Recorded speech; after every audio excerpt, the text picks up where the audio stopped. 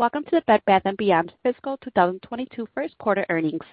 My name is Sylvia, and I'll be your operator for today's call. At this time, all participants are in a listen-only mode. Later, we will conduct a question-and-answer session. During the question-and-answer session, if you have a question, please press 01 on your touch-tone phone. As a reminder, the conference is being recorded. I will now turn the call over to Susie Kim, Head of Investor Relations. Susie Kim, you may begin. Thank you and good morning, everyone. Welcome to our fiscal 2022 first quarter earnings call. Joining us today are Harriet Edelman, Independent Chair of our Board of Directors, Sue Gove, Director and Interim Chief Executive Officer, and Gustavo Arnal, our Chief Financial Officer.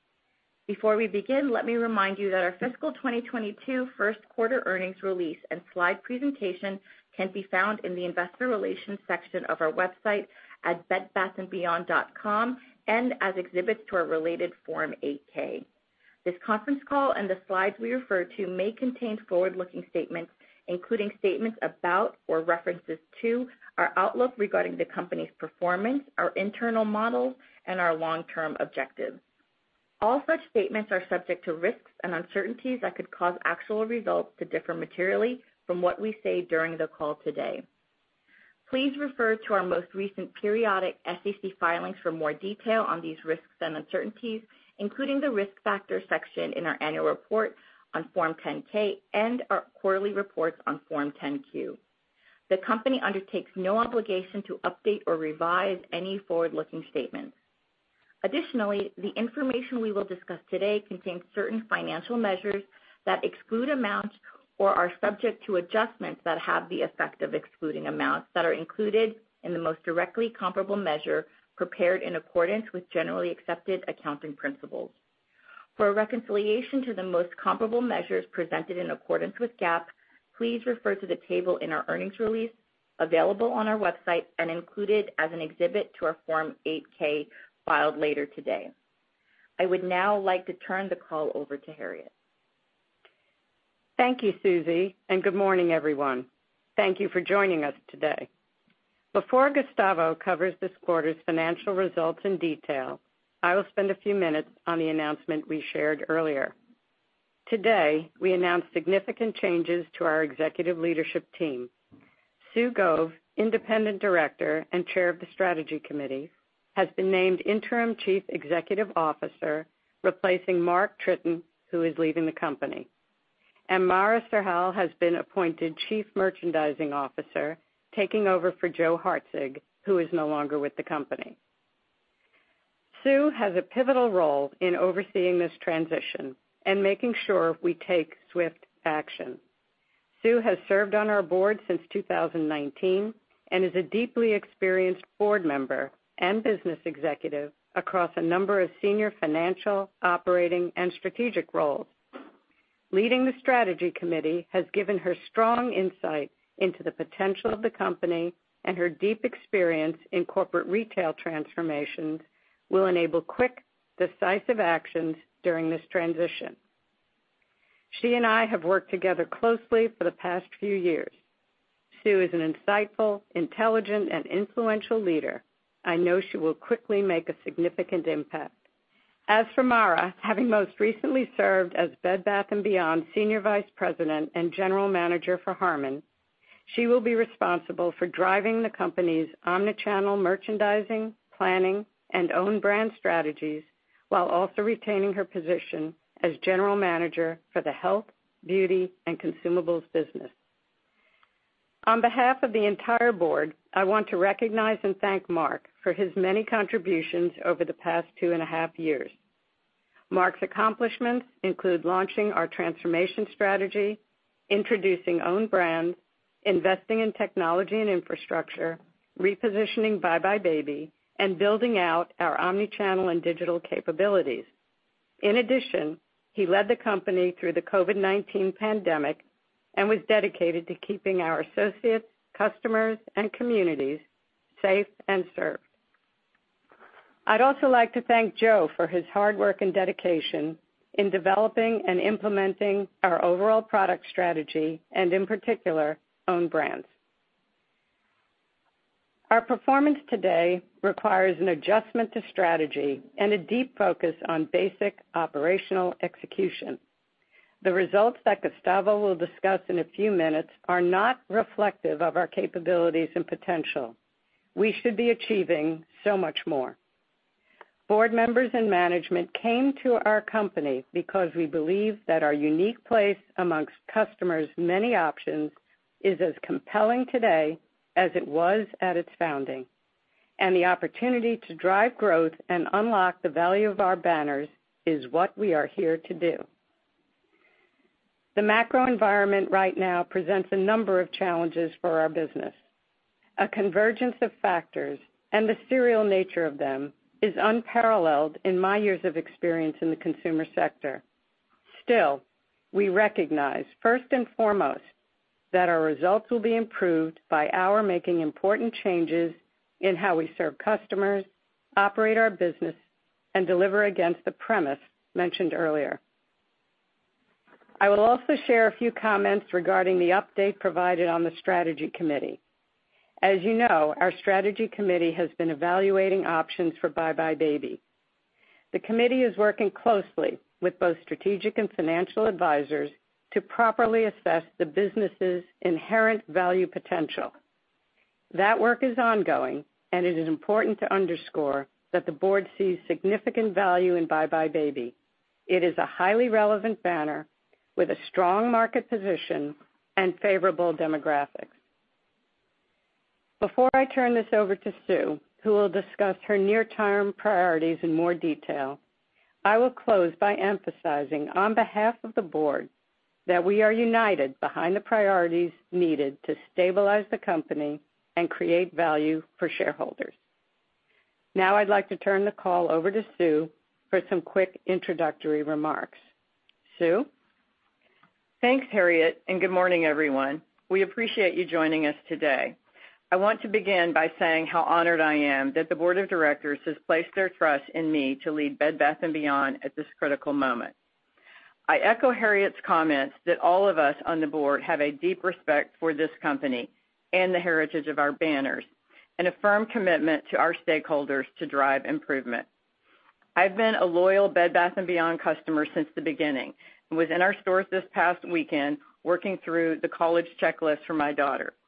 Today, I want to share some brief remarks on our results and how I am thinking about near-term priorities. We've spent a significant amount of time evaluating areas of need and potential for the business, and you can expect to hear more from myself and the team in the weeks and months ahead. I look forward to meeting with our associates, partners, and shareholders as I lean into my role. Before I jump into some of the near-term priorities, I too want to thank Mark for his dedicated leadership and counsel through some of the most volatile times in our company's history.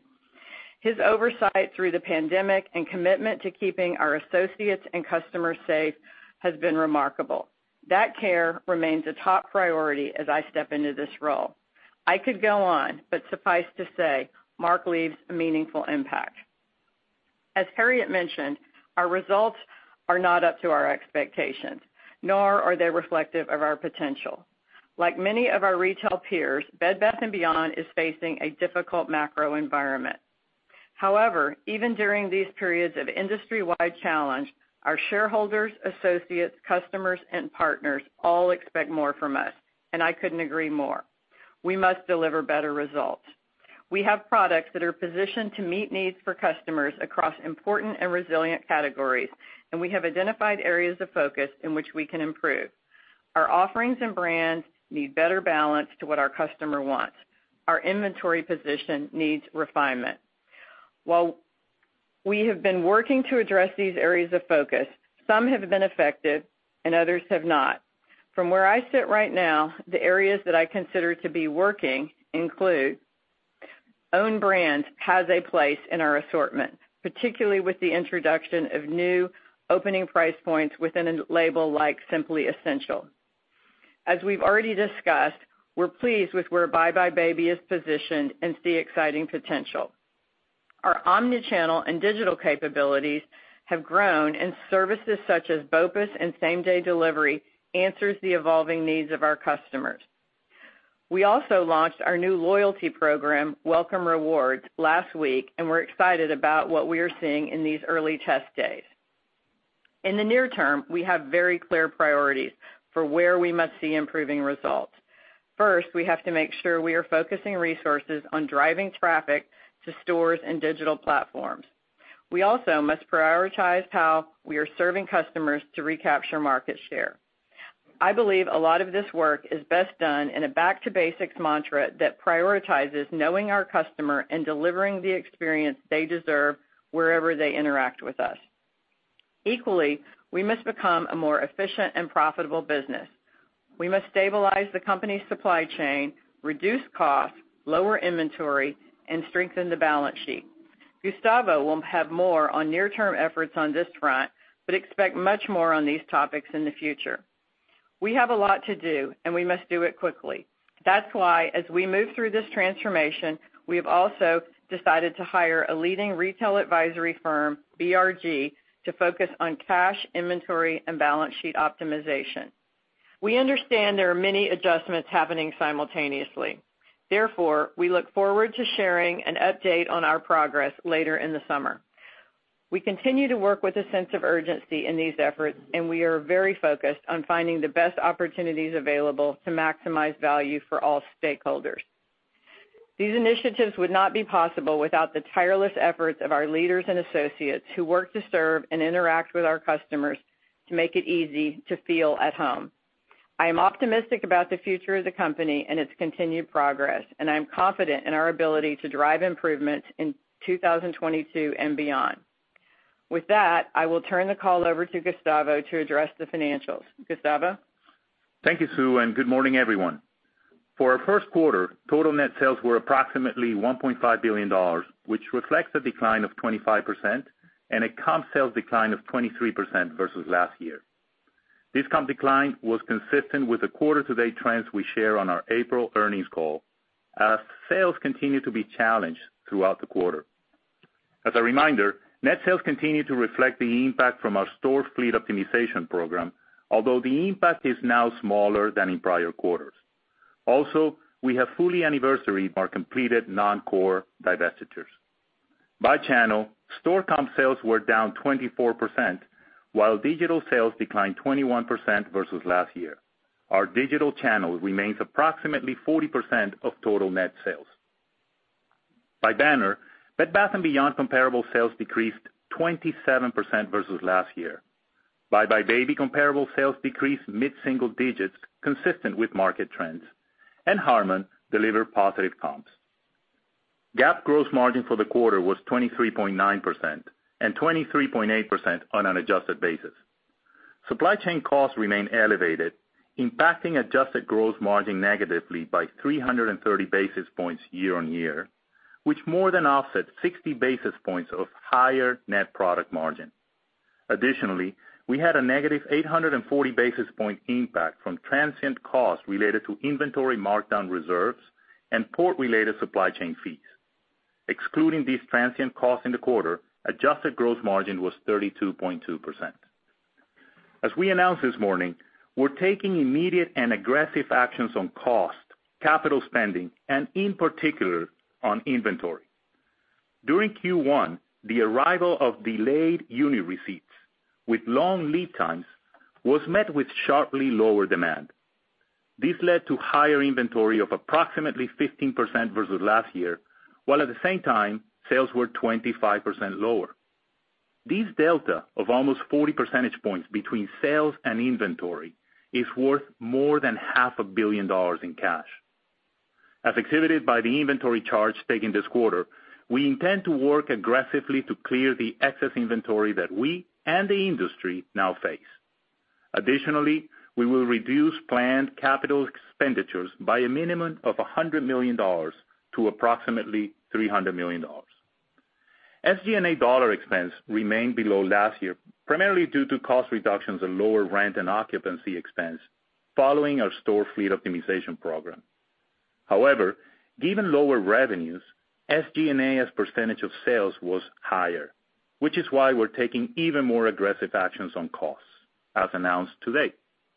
Our sales and gross margin performance led to negative adjusted EBITDA of $224 million, which was a loss of approximately $100 million when excluding the aforementioned transient costs that impacted adjusted gross margin. Turning to our balance sheet and cash flow. Net cash used in operations was approximately $380 million. Capital expenditures for the quarter were approximately $100 million as we continue with key investments within supply chain and IT systems, as well as certain initiated remodels. As the quarter progressed, we partially funded working capital through $0.2 billion in borrowings against our $1 billion asset-based revolving credit facility. We ended the quarter with a cash and investment balance of approximately $0.2 billion and with total liquidity of $0.9 billion. I will now share our updated outlook commentary for this year, which will continue to be qualitative. At this point in the second quarter, our comp sales continue to trend in the negative 20% range. As we progress through the year, and based on the news we announced today, we're sharing the following. Negative comp sales to improve sequentially in the second half of fiscal 22, driven by inventory optimization plans, including incremental clearance activity. Full year SG&A expense below last year, reflecting aggressive actions to align cost structure to sales, inclusive of the previously announced $100 million expense optimization program. Finally, we're reducing planned capital expenditures by a minimum of $100 million from $400 million to $300 million for fiscal 22. Operator, we're now ready for questions. Thank you. We will now begin the question and answer session. If you have a question, please press 01 on your touch-tone phone. If you wish to be removed from the queue, please press 02. Once again, if you have a question, please press 01 on your touch-tone phone. If you have queued during the call, please do so again at this time, and give us a moment as we compile the queue. Thank you.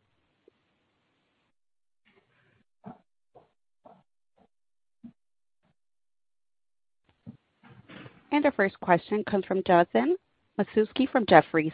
Please go ahead. Transition. You mentioned the search for a permanent CEO is underway. Just curious how the criteria you're emphasizing on this go-forward search is different from the prior search. That's my first question. Thanks. Thank you. This is Harriet answering. So clearly we want a focus on merchant skills, modern retailing, digital and omni capabilities, but sharp skills and emphasis on operations, execution, cost effectiveness, and balance sheet. Gotcha. Thanks so much. And then just a follow-up question on expense rationalization. Sounds like you're going to be taking a more aggressive stance with operating costs reduction.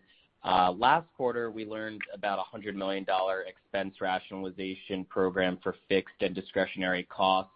Can you elaborate a little bit more on the new areas that you'll be focused on? Thanks so much. Hi, Jonathan. Gustavo here. It's all about not leaving any stone unturned, going deeper into some of the areas that we've already started working on, like optimizing our forward profitability, store fleet optimization, supply chain costs, and frankly, any indirect spend or variable cost to improve both gross margin and improve our SG&A rate. We need to right-size the business according to our recent sales trends. Yeah, and this is Sue. I would just add to that we're going to be focusing our resources on the things that are going to drive immediate results. So we'll be prioritizing that in near term as we prioritize our cost opportunities. Thank you. Best of luck. Thank you. Our next question comes from Michael Lasser from UBS. Please go ahead. Good morning. Thanks a lot for taking my question. How does the DAS make the necessary systems and supply chain investments at a time where it really needs to preserve capital? And on that point, Gustavo, do you think you have enough capital to allow the company to complete its transformation? And if you do need to raise capital, what will be the best approach right now? Yeah. Hi, Michael. Look, first in terms of capital spending, as Sue said, we're focused on the areas that will matter the most, which is why you've already seen a very decisive change in our capital spending plan this year, bringing it down by a third from $400 to $300 million. We do think it is important to protect within that $300 million for now the elements related to capabilities, system capabilities, supply chain capabilities, technology capabilities, because we're living in a very challenging and dynamic world, and there's still a need to modernize the company. On your question of access to capital, look, we have sufficient liquidity within our credit facility as we speak, and working with BRG, working with our financial advisors, there are avenues that we're exploring to even increase further our liquidity and navigate through the working capital cycle, particularly in the next 2 quarters, given the seasonality of our business.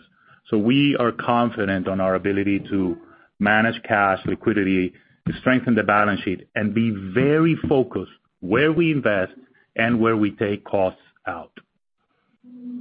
Understood. My follow-up question is, with all due respect, when a retailer gets into a challenging and precarious situation like this, it can be hard to re-engage with customers. It can be hard to maintain the faith of your vendor partners, and it can be difficult to maintain the experience in the stores.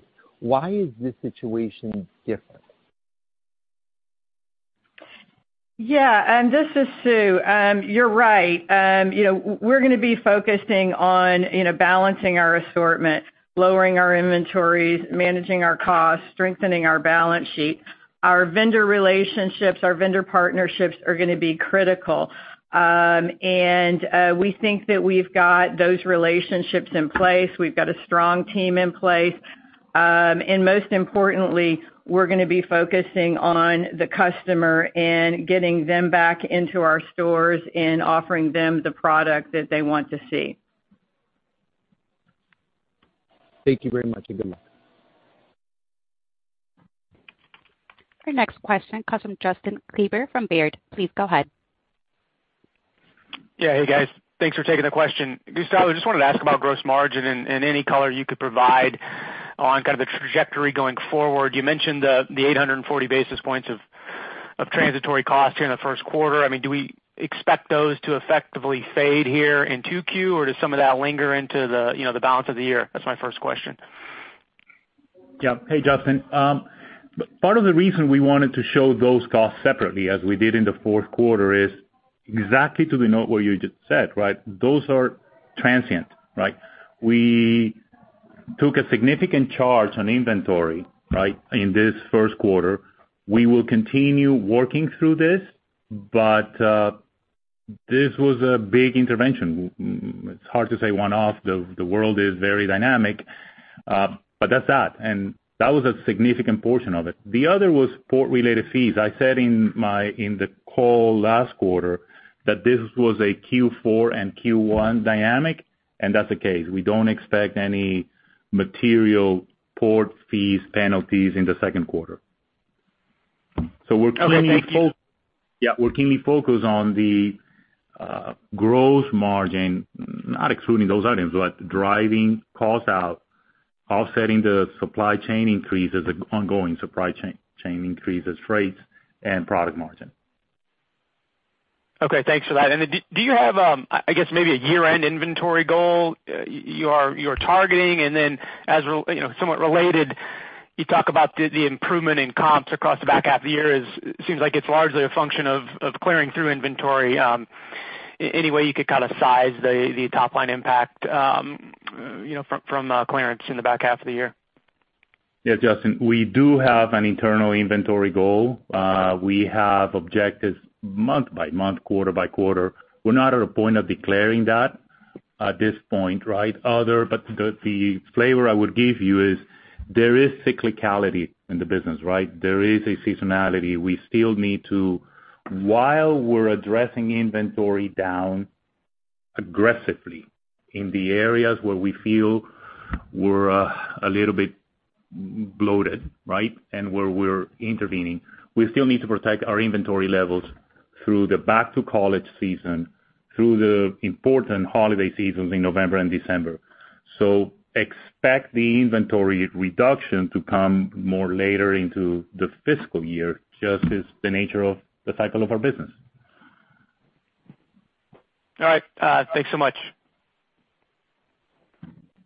Our next question comes from Jason Haas from Bank of America. Please go ahead. Hey, good morning, and thanks for taking my questions. So the first, I wanted to follow up on the comments regarding the strategy committee's findings regarding the buybuy BABY business. I'm curious just to clarify the language. Is that are you guys still considering a sale for that buybuy BABY division, or at this point is that off the table? And then curious what the strategic path is for that company, if it'll remain with your business. Yeah, this is Sue. So, the business is a very attractive business, and we're not alone in appreciating its value. We know there is interest. The strategy committee has done a great deal of work to date on evaluating the potential of the business, and the business remains strong today, as we stated.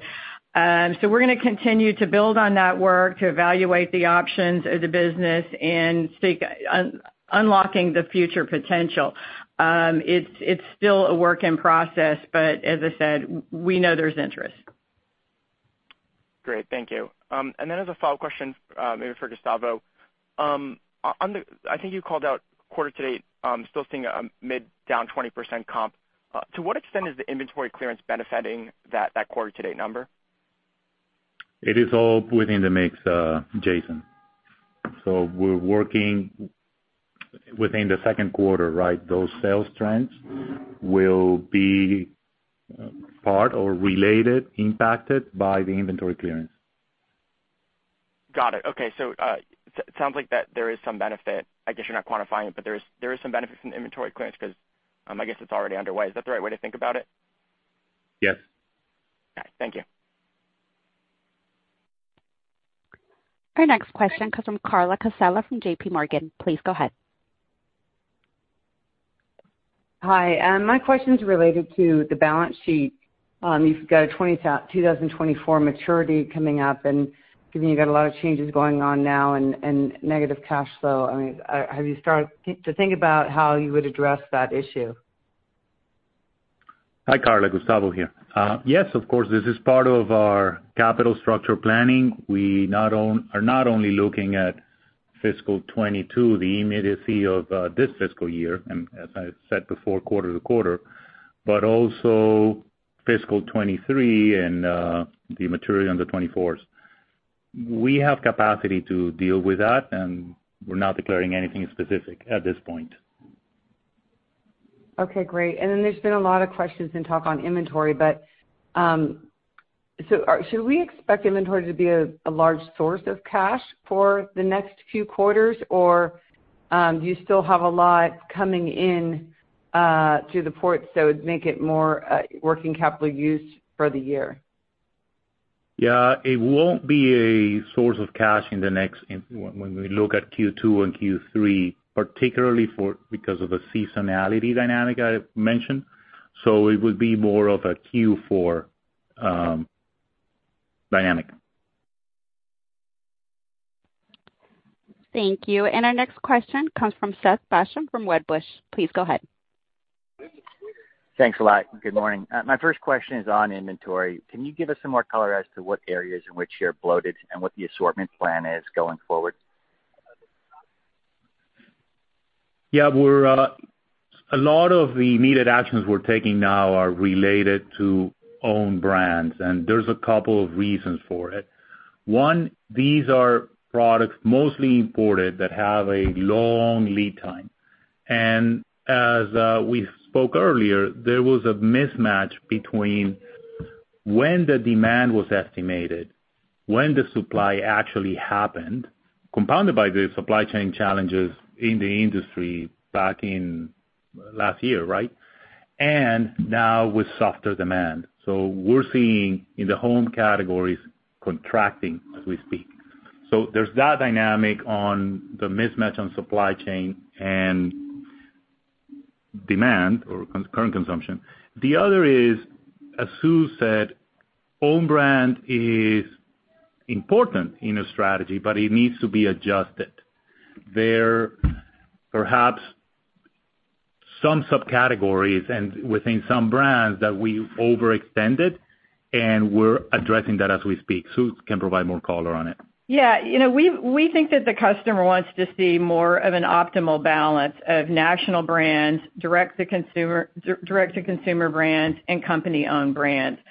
So we're focused on improving the category mix and driving traffic to our stores with the customer at the focus of that. Thanks. That's helpful. And then secondly, on the marketing plan going forward, you guys have struggled somewhat driving traffic and you're losing market share. How are you going to adjust the marketing plan to do a better job driving that traffic to your stores and your website? Yeah, we're in our timing of back to college right now. We made some shifts in our marketing plan there with introducing that back to college event in early May, capitalizing on the high school college acceptance day. We feel pretty positively about our positioning with the marketing momentum. Traffic's a critical area, and so we'll continue to tackle that. We're going to be monitoring the data and results. We also just launched our loyalty program as a test. We're very excited about the early reads, and we're going to be talking and giving you updates on that in the near term. Thank you.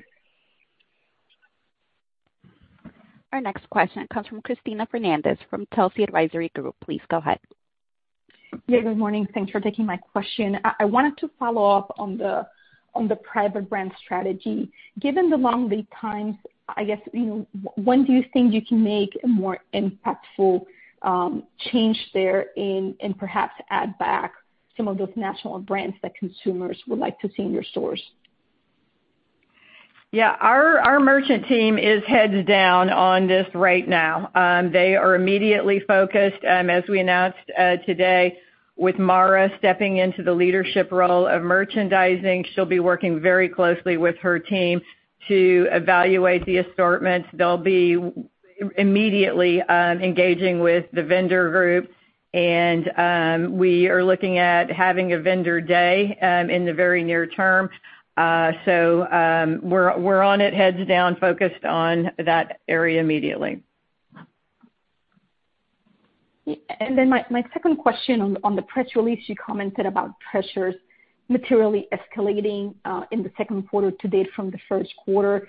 Can you comment more on that, what you're seeing in the last month or so? And as it relates to the fluctuations in purchasing patterns by consumers, what areas within the home are you seeing the biggest contraction? Yeah. Hi, Christina. Gustavo here.